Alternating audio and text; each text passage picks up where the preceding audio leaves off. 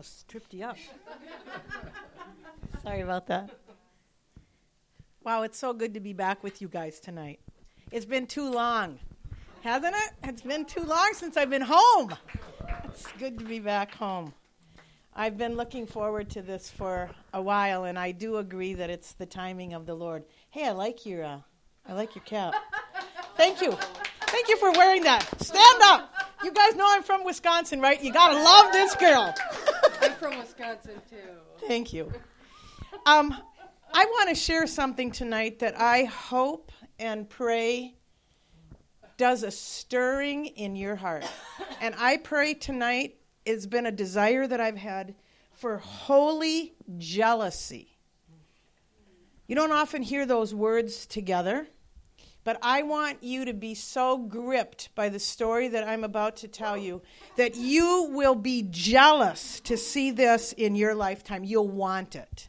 I pray for a hunger and a desire to be stirred not by me, but by God. I'm going to start off with just one sentence that a high school girl said to me many, many years ago. We opened up the Bible for a Bible study, and this high school girl, a junior in high school, actually Grantsburg, said, "Close your Bible." So I closed it, and she said, "You know, to be quite honest, Diane, we're sick and tired of hearing what God once did. We're tired of hearing all the Bible stories. We grew up on these. We know these stories. We'd like to know what the hell he's doing today."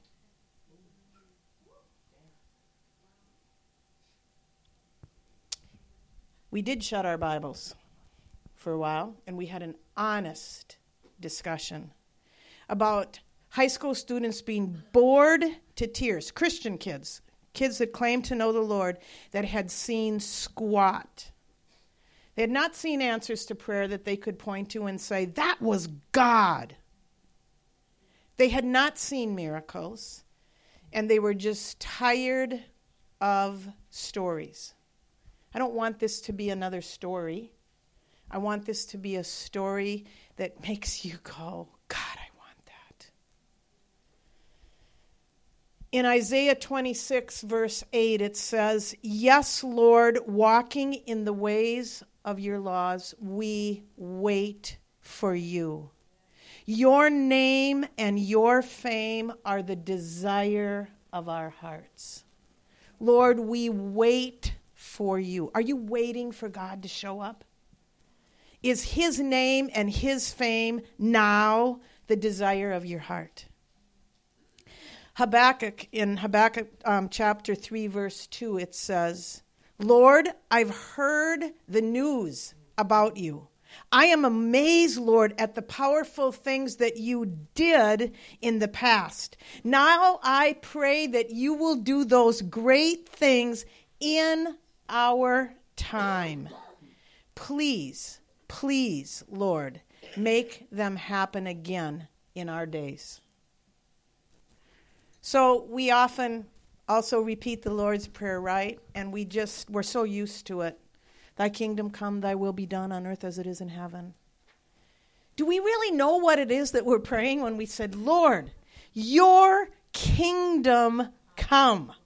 Your will be done right now, right here, on earth as it is in heaven. Whatever, Lord, you have written down in the blueprint room of heaven, Lord, I want to see that here. So what does God's kingdom look like for the Twin Cities? Your kingdom come, Lord, in the Twin Cities. Your will be done in the Twin Cities. Do we really want that? I'll be honest with you, standing up here, I can truthfully say this as God is my witness. I've had one burning, burning, burning desire in my life. And I can tell it to you in one word: revival. I've had it for almost 40 years. I stand before you 57 years old, and I'm going, God, before I die, I want to see something like I've read about. I don't want to just see, a few people get saved in a year. Like, I want to see you come rolling in and just smoke the place. I want to see people come into your kingdom. I want to see us all on our faces, shock and awe, where we're just like, wow, can you believe it? I mean, Lord, your word says that you want to blow our minds, not on drugs. Eye has not seen nor ear heard, neither has entered into the heart of man the things that God has prepared for those that love him. That is beyond what we can think or conceive or even imagine. He wants to blow our minds by what he does. So I want to share a story with you where just reading about this blows my mind. I got to pray before I do. Father, every time I share this story, something rises up in me. Every time I share this story, I just hunger more and more. I want to see something like this. I know that you're not running things off the copy machine. You don't scan and print and all that stuff. I'm not asking you to scan this and do it exactly the same. But will you custom make something that's just as powerful and that's just as glorious, where you're the center of it all, and where people are swept into your kingdom, not one now and then. I don't even want to see added to the church daily those that are being saved. I want to see thousands. I want to see all of us get right with you and be basking in your presence, to see a city saturated with the presence of God. And Lord, if you just do it in the Twin Cities and it doesn't spill over into Grantsburg, I'm going to be really upset. I'm just telling you now, if it doesn't cross the river, it's not what I'm praying for. Lord, I want to see you fill this part of the world with your glory. I've seen your presence when I've traveled. And when I come home, I feel like I come home to a desert, a dry and thirsty place where we play church and we pretend to be Christians. I don't know, Lord. It just doesn't even look like the same stuff that I see overseas. Lord, come and visit us with a genuine, no smoke and mirrors, nothing hyped up and psyched up and advertised and marketed and all that bull. It's okay to say that I'm a farmer. And Lord, so I just ask for a genuine move of your Spirit in Jesus' name. Amen. You know, you cannot say all that heifer, right? It just doesn't sound the same. Heifers are girl cows, for those that don't know. The story I want to share with you tonight takes place close to my lifetime, certainly Paul's. It's not... It's numbers that you can understand. This move of God takes place off the west coast of Scotland in a small group of islands called the Hebrides Islands. Between 1949 and 1952, a widespread revival swept over these islands in answer to the desperate prayers of God's people. I want to introduce you tonight to some of the unique, unlikely cast of characters that God used in this phenomenal revival. The first that you're going to meet are an unlikely pair. Who would ever guess that these two women would be at the epicenter and at the very front end of the move of God? Their names are Peggy and Christine Smith, and they lived in the tiny village of Barvis. Peggy, 84 years old, was almost totally blind, could barely see the hand in front of her face. And her old maid sister, Christine, was 82, and she was gnarled up with arthritis, crippled in her hands, her joints, her feet. And so for all practical purposes, these two elderly sisters were housebound in their little cottage. And to be quite frank with you, they needed each other. Peggy needed Christine to see, and Christine needed Peggy to move. That's how tough their lives were. Tell me how much you think they wanted to stick around on this planet. They would look at each other some days, be gruntled and discouraged and depressed and ornery, and say, why hasn't God taken us? We're a couple of worthless old maid sisters. We should be in heaven. What good are we to anybody? They couldn't go to church anymore. They were just homebound. One morning, they had a discussion about why they're not dead yet. And they decided that perhaps God had something for them. And there wasn't a whole lot they could do. They certainly couldn't come over to someone's house for a cleanup day, doing indoor and outdoor tasks. They needed someone to come to their place. And so they decided, you know what, about all we can do is pray. So Peggy and Christine started praying. And it was prayer that built as they went on. But they just began every day to pray together and pray specifically for their village and their islands, the Hebrides Islands, that God would begin to move in their area.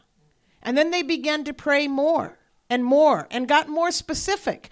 They got the roads of all from the post office, all the roads in their island, names of people in their island. They began to pray street by street, road by road, house by house, for everybody that they could by name to experience a touch of God.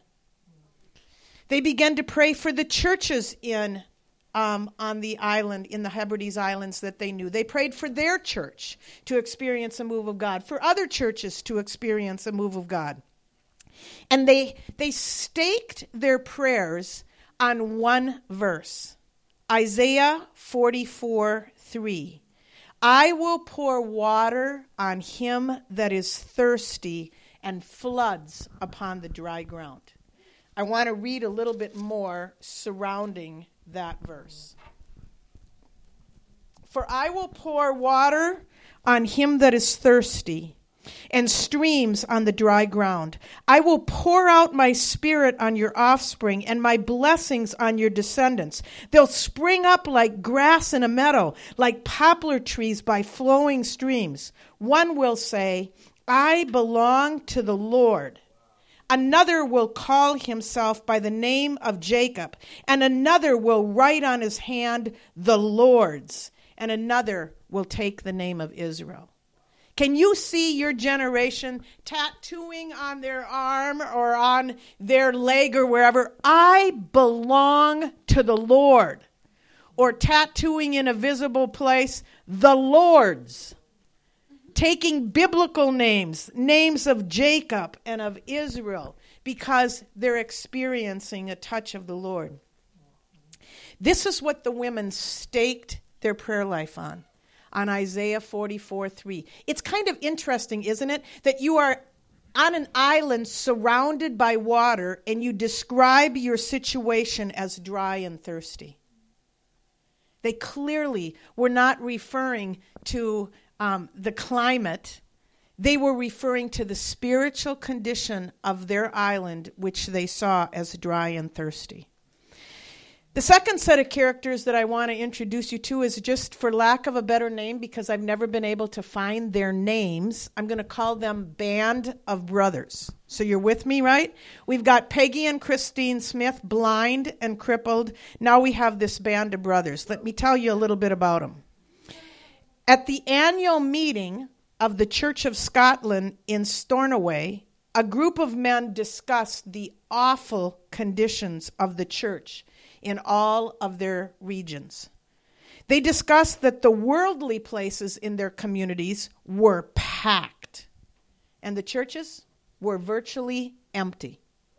All that remained in the churches was a bunch of elderly. But absent from most of their churches was anyone 50 and under. The bars were crowded. The bingo halls were full. Sporting events were packed. And the churches were despairing. No one dreamed that the frustration of the men at this annual meeting of the Church of Scotland would be a catalyst for this amazing spiritual awakening. Among the many people who were concerned about the state of the church and expressing this frustration at the annual meeting. It was a very depressing annual meeting because there wasn't a lot positive to say. They were being honest. The situation of the Church of Scotland at this time was desperate. It was really, there wasn't anything that they could brag about.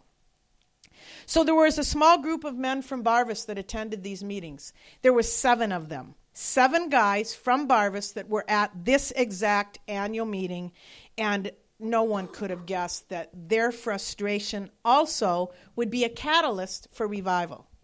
So they came home from this annual meeting and said, so what are we going to do about it, guys? What are we going to do about this? And they said, well, nothing's going to change if we keep on doing the same old, same old. You know the definition of insanity, right? Doing the same thing over and over again and hoping for different results, right? That is the definition of insanity.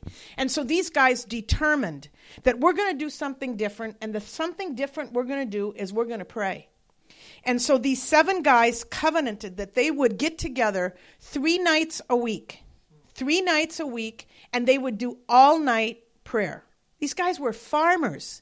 They worked from sun up till way past sundown, and they agreed that they would tuck their kids and their wives in bed, and at 10 o'clock, they would meet at one of the farmers' barn, and they would go up in the haymow, and they would pray. And so at 10 o'clock, 3 nights a week, they prayed from about 10 at night till 3 in the morning, and then would get a little bit of sleep before they got up at 5:30, 6 o'clock to milk cows and start doing their chores. So this went on week after week, night after night, for 5 months. And you know what they saw after 5 months of praying like this? Diligent, committed prayer. Nobody was missing. They weren't, bailing out of this. They were in. And what they saw was nothing. You ever felt like that? You do what you hear you should do. You pray like crazy. You come to Bible study. You're in the Word. You do whatever. These guys were diligent, and they saw literally nothing. So one night after 5 months, this one guy decides, I'm not just going to pretend like this is a lot of fun, and this is getting old. And so turning to his brothers, he says, hey, you guys, it just seems to me that this is so much humbug. That's the word he used. This is a lot of humbug, that we've been waiting and praying as we are, and we're not seeing nothing. And so then this was his question to the other 6 guys. Could it be that we are not rightly related to God? For this whole 5 months, we've been focusing on them out there, on our communities, on our churches, on the fact that the young people are so lost, on the political scene, on all this. But he said, what about us? And then he turned in his Bible to Psalms 24. And he read this to the other farmers from Psalms 24.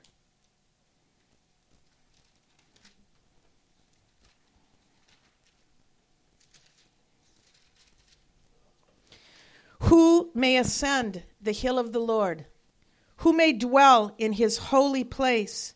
He who has clean hands and a pure heart, who does not lift up his soul to an idol or swear by what is false. He will receive blessings from the Lord and vindication from God his Savior. This is the generation of those who seek you, who seek your face, O God of Jacob. And so he just says to the guys in humility and honesty, I don't know about you guys, but I have to search my own heart, my own life. Do we have clean hands and pure hearts as we meet in this haymow, praying week after week, night after night? Maybe we need to pray from Psalms 139. Search me, O God, and know my heart. Try me and know my mind, know my thoughts. See if there is any wicked or offensive way in me, and lead me in the way everlasting. So that was this guy, this young deacon, that was his challenge to the other guys in the haymow that night. Here's what happened after that. All of the guys, all 7 of them, fell prostrate on the hay in the haymow on the floor. And in response to this searching challenge from God, these 7 guys fell upon their knees and in confession and spent 3 hours from about 1 until 4 just getting right with God themselves. There was a holy visitation in a haymow to be continued. At about this same time, Peggy, remember Peggy, the blind one, Peggy had a vision. Blind people have visions. Wasn't any physical sight. She had a spiritual vision. And in her vision, she saw a church crowded to the gills with young people. And let me assure you, there had been no church in the Hebrides Islands that had been crowded with young people. Young people weren't going to church. So she sent for her minister, Reverend Pastor James McKay, James Murray McKay. And she told him what God had shown her, that God was about to pour out his Spirit on their island, and that young people were going to be swept into the kingdom of God by the droves, and that churches were going to be filled with young people. And so she said to him, I think that you need to summon the deacons and the elders. You need to gather the leaders of our church, and you also need to begin to pray and to seek God. So at this time, Pastor James McKay had heard about the farmers in the haymow. So they thought, well, if the everyday farmers could pray, maybe the deacons and elders and the pastor should step it up. So they began to gather around a peat fire at night, light some peat because they didn't have wood, I guess, and begin to pray at night and also pray for revival. Now, at the same time, are you with me now, this cast of characters? We got blind Peggy, crippled Christine. We've got the band of brothers. We've got Pastor James Murray McKay. And now we have another one, Donald McPhail. Donald's a 16-year-old kid. He's 16 years old, and he feels so alone because in his school, he is one of the only Christians in the whole school. And his heart is so broken for the spiritual climate and the spiritual state of his high school that he would be found often in the barn again. I love this story because it's got that barn thing in it, you know. He'd be in the barn praying in front of a hay bale. And one day the pastor came out to visit his family and was having a cup of coffee with mom and dad and the others in the house. And the pastor said, hey, where's Donald? And his dad said, I think he's out in the barn doing chores. So the pastor went out to the barn and opened up the barn door and said, hey, Donald, are you in here? Donald answers from in front of the cows, hi, pastor, please excuse me. I don't want to be disturbed right now because I'm having a meeting with my king. I'll talk to you another time. So here is a guy deep in prayer for his community and his school, and he doesn't have time for a chit-chat with his pastor because he's praying. A 16-year-old boy weeping, interceding for his high school. And then there's one other guy. I love this story because of how God just weaves masterfully. It's the Holy Spirit calling people to pray. And they're mostly ordinary people, an unlikely cast of characters that we would not choose. And this one certainly is that. Blacksmith John. Don't forget Blacksmith John. Blacksmith John has been shoeing horses and trimming cows' hoofs all day. He smells ripe. This is, if you think your toe jam is bad, you should just take a good whiff of horse or cow toe jam to really understand something foul. Okay, so the blacksmiths at that time would wear leather chaps, and they'd wear a skull cap, but it wouldn't say Green Bay on it. So they'd have this leather skull cap almost like an imam, almost like a Muslim skull cap, that they would bury in the side of a cow or in the side of a horse as they're shoeing them. So Blacksmith John is smelling pretty ripe. He's got greasy, dirty handprints rubbed down his leather chaps, but he doesn't want to miss prayer. And so when he gets done with work one day, he just goes straight from shoeing to the prayer meeting. And so after a while, the leader of the prayer meeting said, "Hey, Blacksmith John, we see that you've just arrived. How would you like to pray for us for a while?" So Blacksmith John gets up. And this is like a word-for-word quote of his prayer. He takes off his skull cap because he's talking to God. "Oh God," he says, he goes back to Isaiah 44. "You made a promise that you were going to pour water on dry ground. And Lord, it's just not happening here." He paused again and then continued. "Lord, I don't know how the others here in this room, how they stand in your presence. But Lord, if I know anything about my own heart, I stand before you as an empty vessel, thirsting for a manifestation of your power." You hear this, simple guy?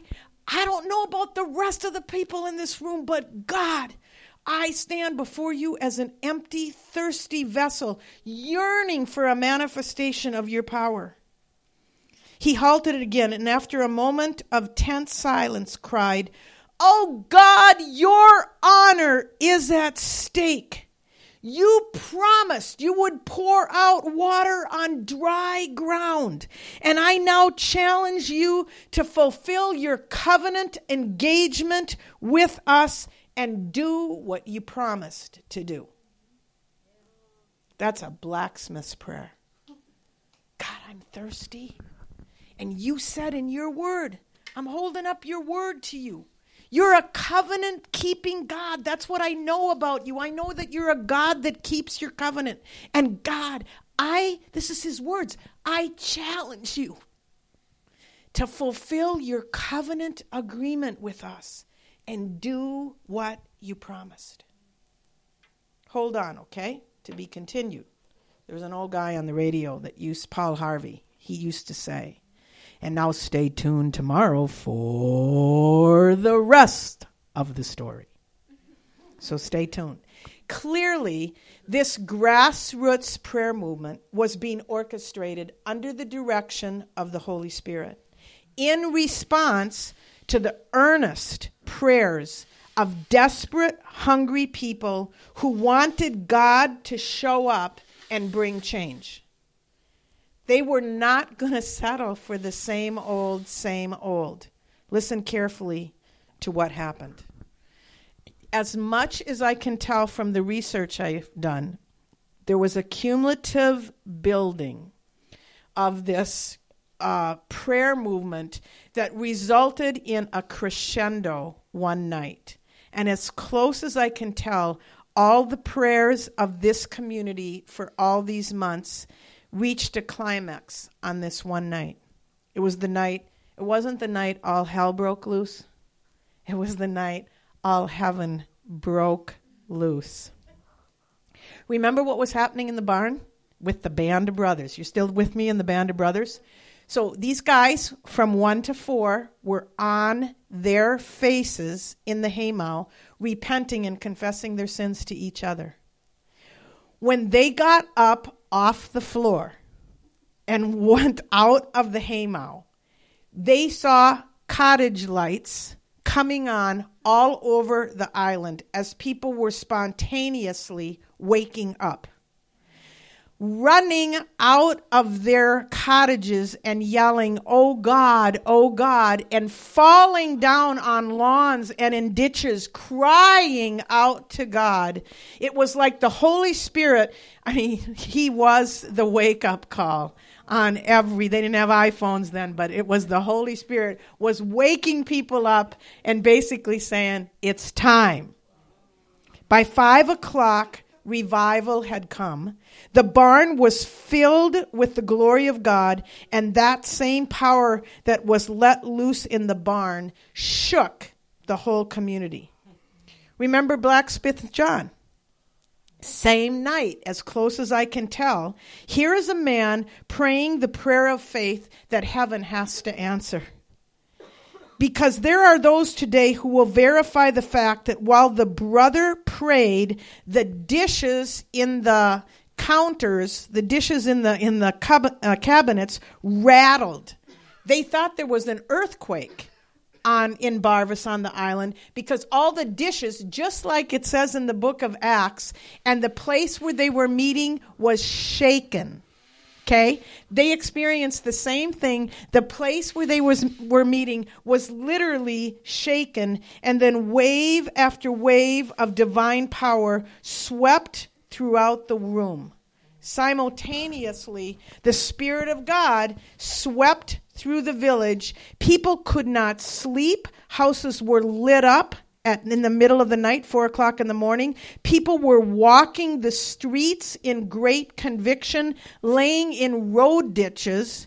They thought there was roadkill, but it wasn't. It was people crying out to God. Remember Peggy and Christine? So we've got what's happening with Blacksmith John, what's happening with the band of brothers in the Haymow.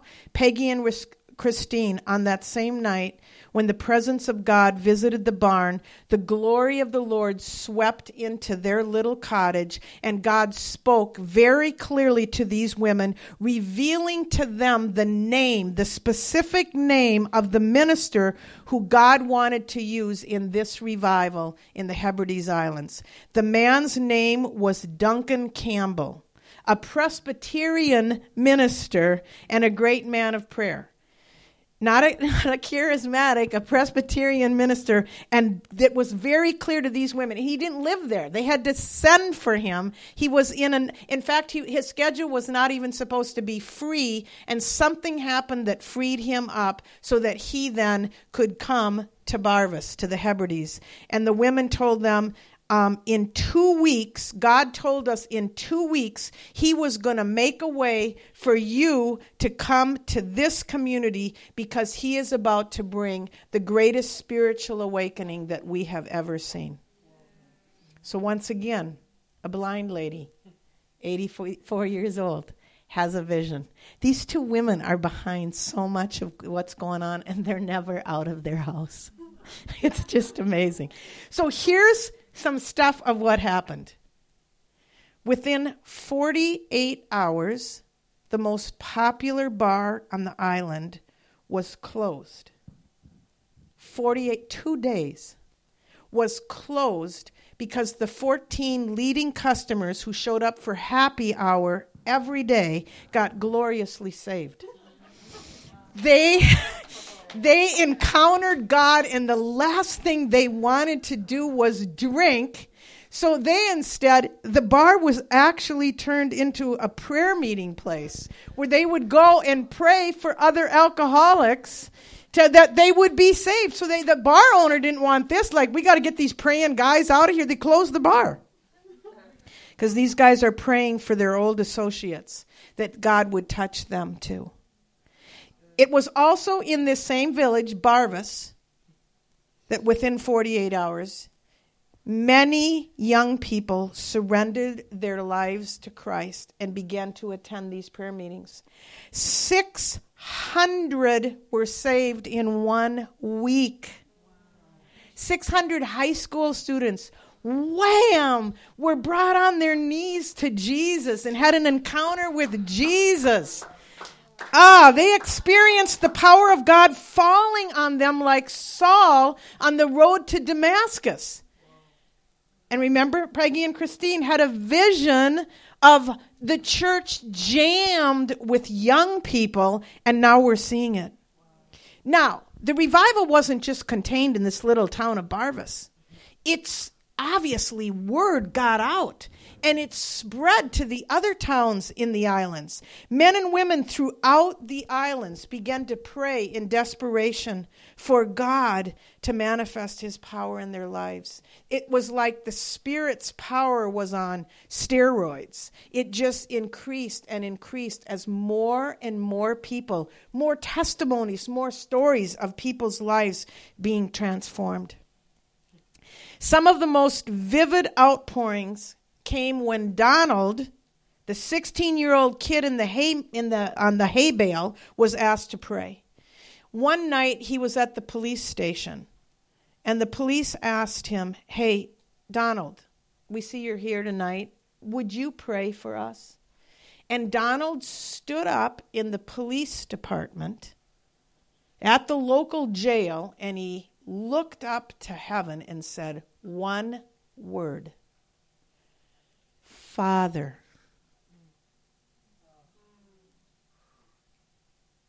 That's all he said.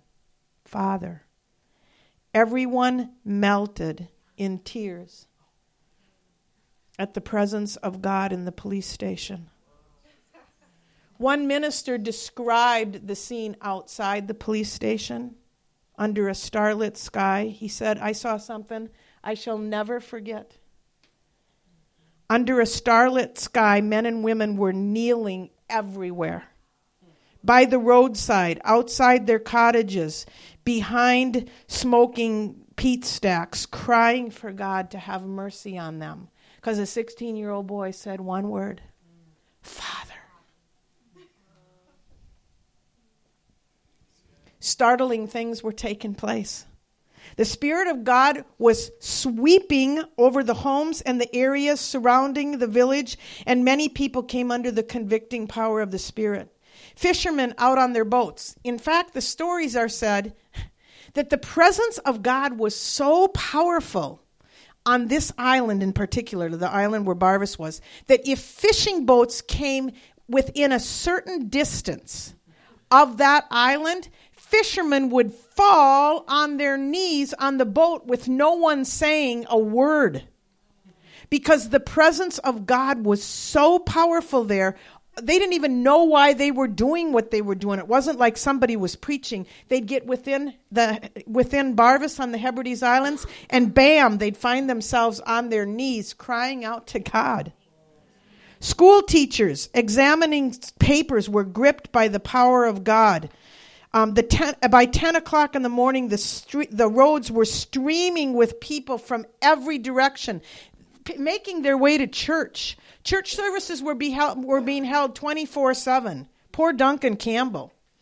He shows up 2 weeks after the thing had really started rolling, right? And this was his schedule. He conducted 4 services every night because he had to wait till after the people, finished work. So the first one was at 7, and then another one at 10, and the third one was at midnight, and then back to another one at 3 a.m., and then home between 5 and 6. Duncan Campbell himself will say, though, listen to what he says, 75% of the people on these islands were gloriously saved before they came near a meeting. He does not take credit for what God was doing. He said 75% of the island was saved before they ever attended one of my meetings. For example, as a preacher came out of church, the Holy Spirit swept in among the people on the road like a wind. They gripped each other in fear, in agony of soul. They trembled. Many wept, and some fell to the ground under great conviction of sin. Several men were found laying by the side of the road in such despair and distress that they could not even speak, yet not any of them had been anywhere near a church. So great was the supernatural move of God that most of the homes did not escape the conviction and the glorious presence of God. The town was changed. Lives and homes were transformed. Fishing fleets were changed. They began to have a worship person, they'd say, we want a worship leader to go out with us every time we go fishing to lead us in prayer and worship to God. We got to work, right? We got to work for a living, but we want always to be in his sweet presence. We don't want to leave his presence. Okay, I got to make another comment on the praying butcher. Oh, Blacksmith John. Sorry, this is a new guy. Yeah, I know I'm blowing your mind. So the butcher is another guy, and you're going to love this story. This one is for you, Beck. I told you at the end, I had some sweet story for you. Okay, the praying butcher was another guy that was in town, and Duncan really came to rely on this butcher. He's the guy cutting up the fish, cutting up the goats and the sheep, the animals on the island for, you got to have some meat, you know. And so Duncan would go to him and say, so what's the Lord been showing you? What's the Lord been telling you? He had so much respect for the butcher's prayer life. I don't know his name. One day when he stopped to see the butcher, he asked him, what you been praying for lately? And he said, I've been praying for Greece. How did you come to be praying for Greece? He asked the butcher. Do you even know where Greece is? No, Pastor Campbell, but God knows where Greece is. And he told me today that I was supposed to pray for Greece. 2 years later, Duncan was introduced to a man in Dublin who told him the following story. He had gone to Greece on a business trip and was asked to speak to an assembly of Christians. The Spirit of God fell on the place and worked so powerfully that he continued preaching for a few weeks. He was only supposed to be on business for a short time, but he stayed for a few weeks. So powerful was the move of God. He phoned his brother in Ireland and instructed him to look after the business until he returned because he needed to stay because of what God was doing. Duncan compared dates. Now keep in mind, this is 2 years later. He compared dates and discovered that the movement of God in Greece began on the same day that the butcher felt led by God to pray that morning for Greece. Isn't that amazing? They had the red phone. Because an island was desperate for God.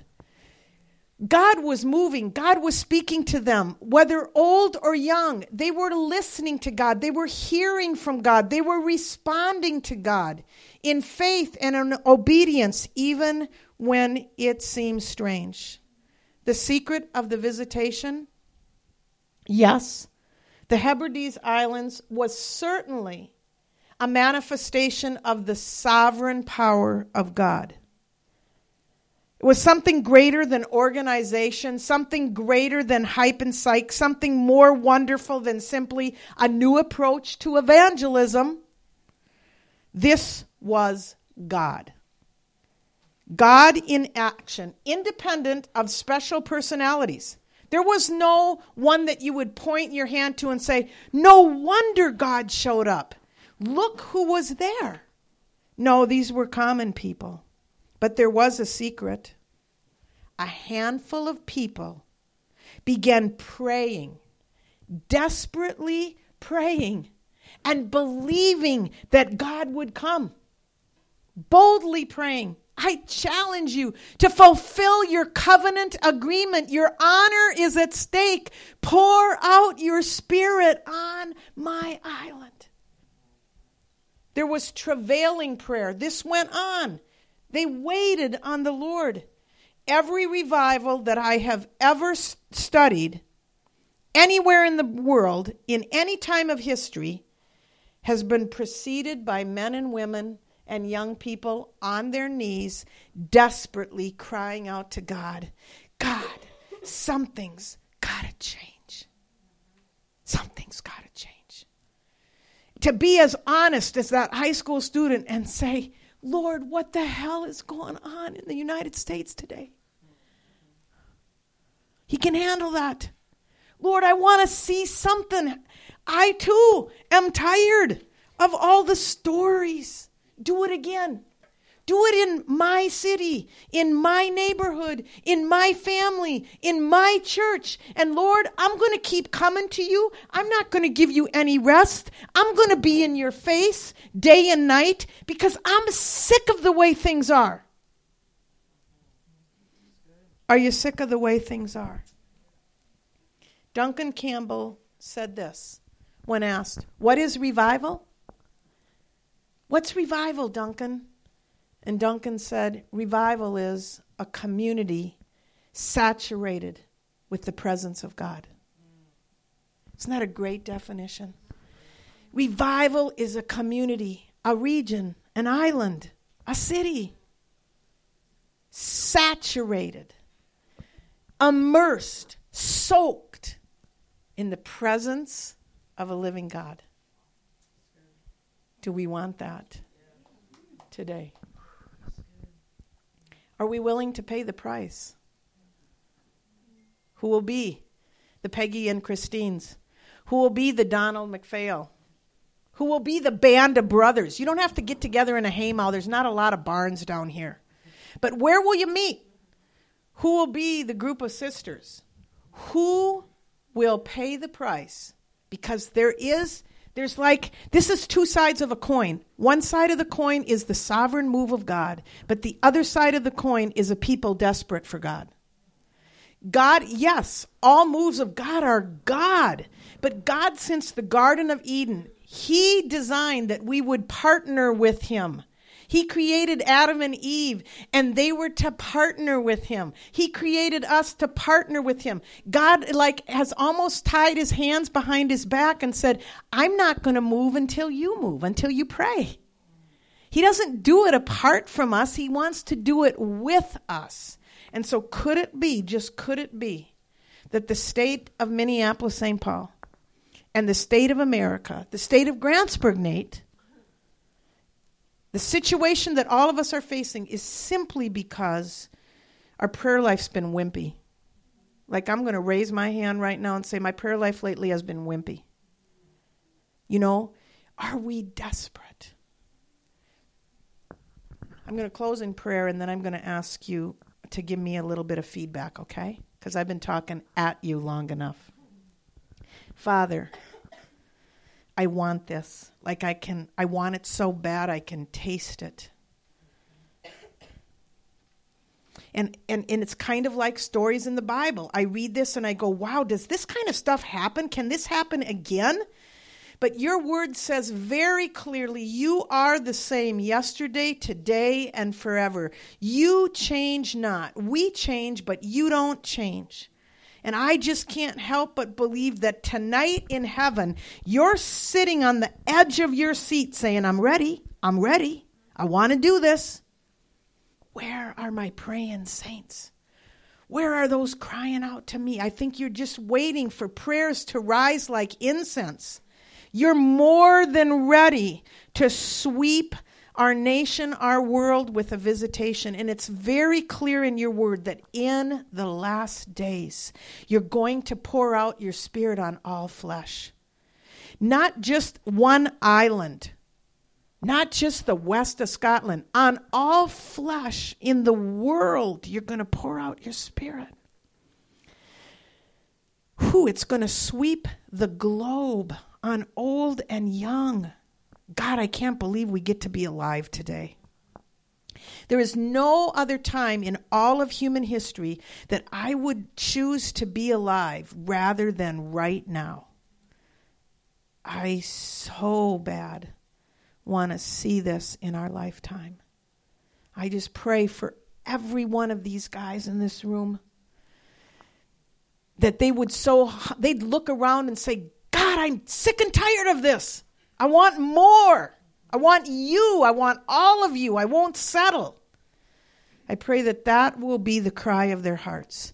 And that spontaneous, not Diana-signed groups, spontaneous, organic springing up of people saying, let's be 2 of them, let's be 3 of them, let's be the band of brothers, the band of sisters. Nothing that anybody orchestrates but your Spirit, where people just began to do extraordinary prayer. and then God will wait for you. But we're not going to do it patiently. We're going to be very impatient. We're going to impatiently wait for you because we got to see this soon. Things got to change. And Lord, what we yearn for is that you'll be famous. That everywhere we go, all that anybody wants to do is talk about Jesus. I yearn for the day when everywhere you just go into any store, you go into a gas station, you know Jesus, can you tell me anything about him? I want to know about Jesus. Where Jesus Christ is not a swear word, but it's an adored name. Where everybody just wants to talk about Jesus Christ, the Savior of the world. And that's what we want. And we say with Blacksmith John, fulfill your covenant agreement with us and pour out your Spirit on dry ground. For it's in Jesus' name we pray. Amen.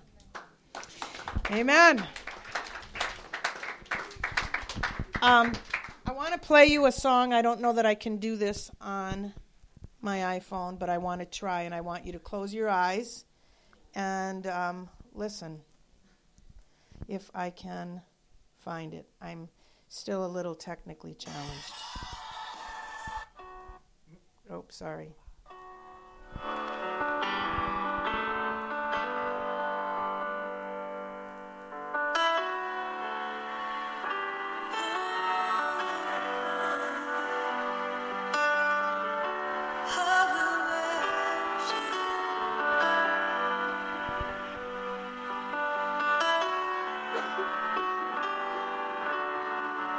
Just sing it out tonight, one voice. Jesus at the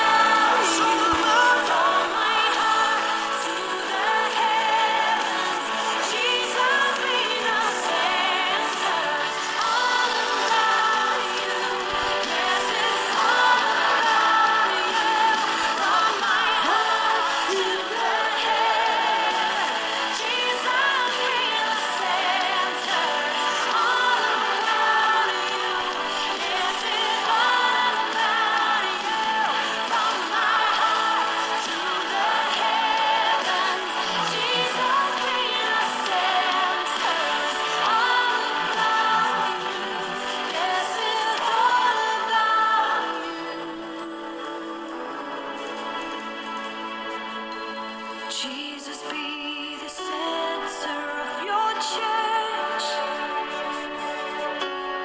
Jesus, be the center of your church.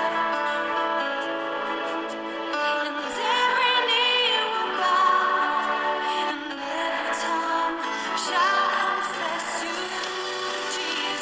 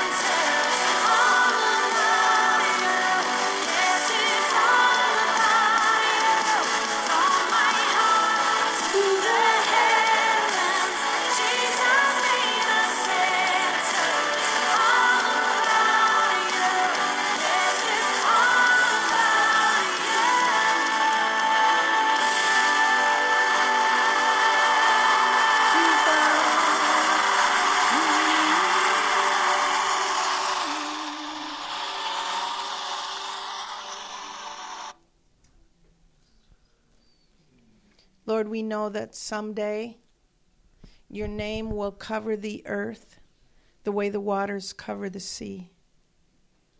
You will be famous everywhere. Among everyone, you will be known. And someday, every single knee will bow, and every tongue will confess that Jesus Christ, you are Lord. We pray that it won't have to wait too long for it to happen in the Twin Cities. It'd be so great if in the Twin Cities every knee would bow, that we'd actually see it. Wouldn't be at the end of the age, it would be now. From every immigrant, every people group that's in the Twin Cities, all the Somalian Muslims, all the Hmong, all the Hindus, all the Tibetan Buddhists, that there'd be such a move of God in the Twin Cities that every knee would bow and every tongue would confess that Jesus, you are Lord. And I pray you'd use us. You know, we're not any better than Peggy and Christine or Butcher John or Blacksmith John or the Butcher or the Band of Brothers or Donald. We're just common, ordinary people. Nothing special about any of us, but that's okay because there's something really special about you. And so, Lord, come by your Spirit, hear the simple prayers of our hearts, and let us see your story being written here. In Jesus' name, amen.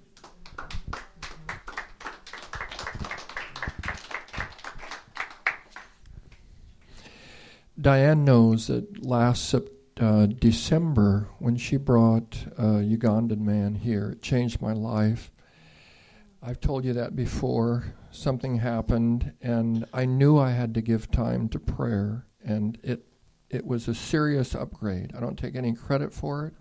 It simply happened. God started waking me up, And I've basically given the mornings now to more concerted prayer. I failed miserably, but since I started doing that, then God began speaking to me about revival. I did not pray for revival before December. In fact, sometimes I discourage people because I felt like they weren't being realistic about their situation. But now I pray for revival. I expect it. It's coming, I believe, this summer. And I would want to know if God speaks to you in a similar way. Because God spoke to Nate, and so we've started praying together, and it's knit our hearts together in prayer. I'm speaking Thursday to a group of pastors. They're going to be about 50 here in the Twin Cities. I was called in January and asked me to pray to speak on incarnation because he'd read an article that I had done. And I said, well, I'll speak on that, but I'd rather speak on revival. I don't speak on revival. I didn't know when I said that what I'd speak. I have an idea now. I've got 2 days to finish and get ready. So I'm really trusting the Lord to pull that together. But I believe that I'm called to stir that up in the Twin Cities and to stir it up here. Now, I hardly believed in impartation when that happened to me because I'd seen it misused, and I knew God gave it to me. Simply gave it to me because he started changing my life. So I have gathered pastors together. We had pastors here last Thursday. I also invited intercessors from the cities, some of the people that you probably know that came. And we prayed here for a couple hours. And there are more intercessors that I'm connecting with in the cities because we're calling people to prayer. I'd like to know if God speaks to you and changes your life and you begin to pray in an extraordinary way. I talked at the end of the year on extraordinary faith because I knew it would take two things. It would take an upgrade in prayer and an upgrade in faith, that we would believe God to do miraculous things. I'm absolutely believing God to do outlandish miracles. It started miracles of breaking cancer from people. I got an email yesterday from Kurt Kessler. He said they've got a friend who has got 4-stage cancer. And he said, I know that you've prayed for cancer and seen people healed, so we're going to pray for cancer and believe for things like that just to happen. All kinds of miracles. They're going to happen. We're going to see them. We're going to take part in them. So I'm going to pray for you because I prayed for pastors now and groups of people. If I got it for nothing, I can give it away, right? And so I just want you to be open to God changing your heart through a simple prayer. That God will give you something. And I didn't do anything different, but God did something different. He'd wake me up, and I'd fall asleep sometimes. But sometimes I'd stay awake, and I know that he's done a number on me. So I'm going to pray for you now that God will do a miracle in your life, and he'll change you.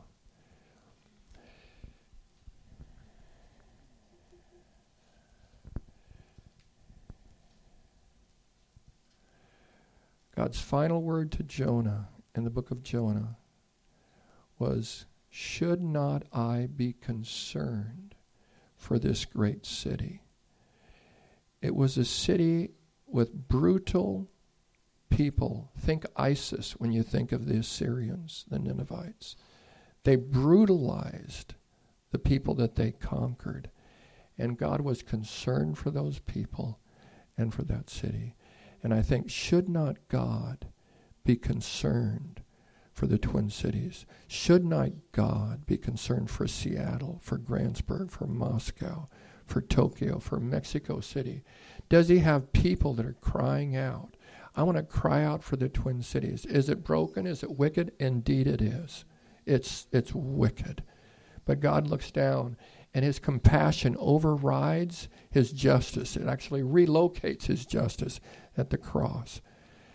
And so I pray for you now that God will move on your heart and something of the compassion of God will be put in you, and that you will be called to prayer, that you'd find yourself praying, and that the prayers would break through. Something in prayer would come through, that it would be deeper, it would be fuller, it would be charged with the Spirit of God.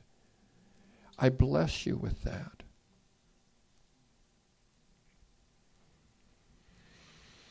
Just breathe in now. Just breathe in.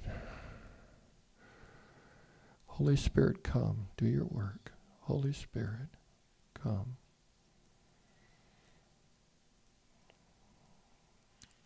Change our heart. Go ahead. That's it. Just let him do it. Just let him do it. He's doing it. Oh, he's doing it. Oh, he's doing it. Oh, thank you, God.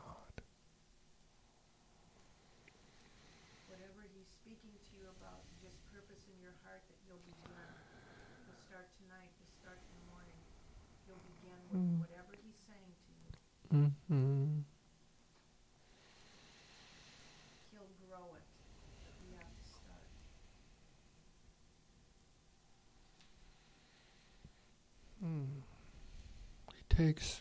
He takes all kinds. I was so blessed. Jenny Hansen said that she was down in Kansas City several years ago. The Lord gave her a prophetic word. You will be used in the revival in the Twin Cities. I'm taking words like that. Chantel had a word. She's an intercessor. She had a word that God was going to use her in the Twin Cities. This is a day when prophetic words that you've heard 5 years ago are going to be fulfilled. When God stirs and fulfills prophetic words. He's given some to me that are going to be fulfilled this summer as we see God work through us. And our part is the natural part. His part is doing supernatural things. As he lifts depression, as he lifts anxiety and gives you a sense of purpose. We're going to see it at gas pumps. I saw it today. I go to a gas pump and I just say, I'm crazy. I pray for people at gas pumps. What can I pray for you for? And he says, well, that's really, really nice. That's really nice. Yeah, right. Fill her up, God. Fill her up. Okay. I want to say to you that are going to Crete, I have a really strong sense from the Lord that he has called you to Crete for such a time as this, and that the most important work you will do on Crete is prayer. That God wants to use you primarily, that place is to be an epicenter of prayer. That as you pray for Crete and for Greece and for the surrounding area where Paul did his missionary journeys, that God is going to reignite those fires that were there a long, long time ago. But go and pray. When you hear of someone that has a headache, say, can I pray for you? When someone says, I feel my stomach feels upset, say, can I pray for you? Step out in faith. You are the hands of God. God's hands look like your hands. So you be the feet of God. You be the hands of God. You be the voice of God. When God speaks from heaven, people get afraid because it sounds like thunder. When he speaks through you, they can hear it because it sounds like your voice and not like God's voice. And so they'll take your voice. But you have the authority of God. The power of God is behind you. And so expect to see miracles as you touch people. I bless you. I bless you in the days ahead, that as you step out in boldness, you are you. You stay who you are. You stay with your personality. But you exercise boldness. You say, okay, I'll just give it a try. And you step out in faith. This is the time for extraordinary faith and extraordinary prayer. Those two things will change the climate in the Twin Cities. And it's going to be by average people like you and me. Just people just like us. And they'll tell the stories years from now because God will show up. He's going to show up here at this place. He's going to show up at the ranch. One of the reasons why I've been working a lot on the ranch, we look at the paths. They've never been so beautiful. They delivered 2 days ago, they delivered a huge dump load of chips, and we put them on the path. The path is beautiful. Why? I'll tell you why. Because Jesus is going to walk these paths. That's why I'm doing it. I'll tell you, Jesus is coming here, and he's going to walk among us. You see Jesus in the book of Revelation walking among the churches. We're a church. We're the people of God here. We're gathered together to praise the Lord. And so Jesus is going to come among us, and we're going to be instruments of his. We're going to partner with him to touch people. I think he's going to show up a lot of places. I'm just not saying he's showing up here and not there, but I know he's showing up here. We asked him, and he said he'll come. So he's coming. Oh, God. Oh, we thank you for this holy time, God. I pray that you would help people to understand that when they look at their own life, they wouldn't say they're holy, but when they look at you, you say we're holy. And so we accept that. We say, yes, you're right. He's calling us to be holy and blameless for him. And he uses people in their weakness. He used Jonah in his skepticism. I told you that when I was at Luther Seminary, I felt like I was going crazy. I was so depressed. I was so broken. I was so confused. I literally thought I was going crazy. And I found out years later, when I first came back here in 1995, I found out that I'd prayed for many people who became pastors to be filled with the Holy Spirit. They're pastors now in the Twin Cities, and they said it was when you came, Paul, and prayed for me. I didn't remember one of them. But see, you're the light. We're the light of the world. And we shine. We just step out and things happen. Miracles happen. I did not know one of them. But God was using me in my brokenness. I don't care if you're broken. I care, if you understand what I mean. But what I'm saying is God uses broken people. God uses skeptical people. God uses needy people. God uses all kinds. He's looking, like you said, he's looking for people that are partnering with him. Because he's not going to do it from heaven. He is not going to do it. There's not one revival in the history of the world that's happened with God alone. It's with God plus Jonah. It's God plus Duncan Campbell. It's God plus you and me. It's God plus Communitas. It's God plus Godtown. It's God linking up with people on earth and saying, I'll do it. Now you pray for me to do it. I'll make it happen, but you link up with me. And so he just looks for people who say, okay, let's link up together. Here's what I want you to do. We're going to be up front, ready to pray for you. Diane, you be up here. Bob, you be here. We'll be here to pray with you. But I want you to turn and pray with one another. If God speaks to you about prayer and you're walking into extraordinary prayer, then I want to know about it at some point. Okay, go ahead and just spin together. We're going to make this a prayer meeting. I know it's late. Some of you need to go. That's understandable.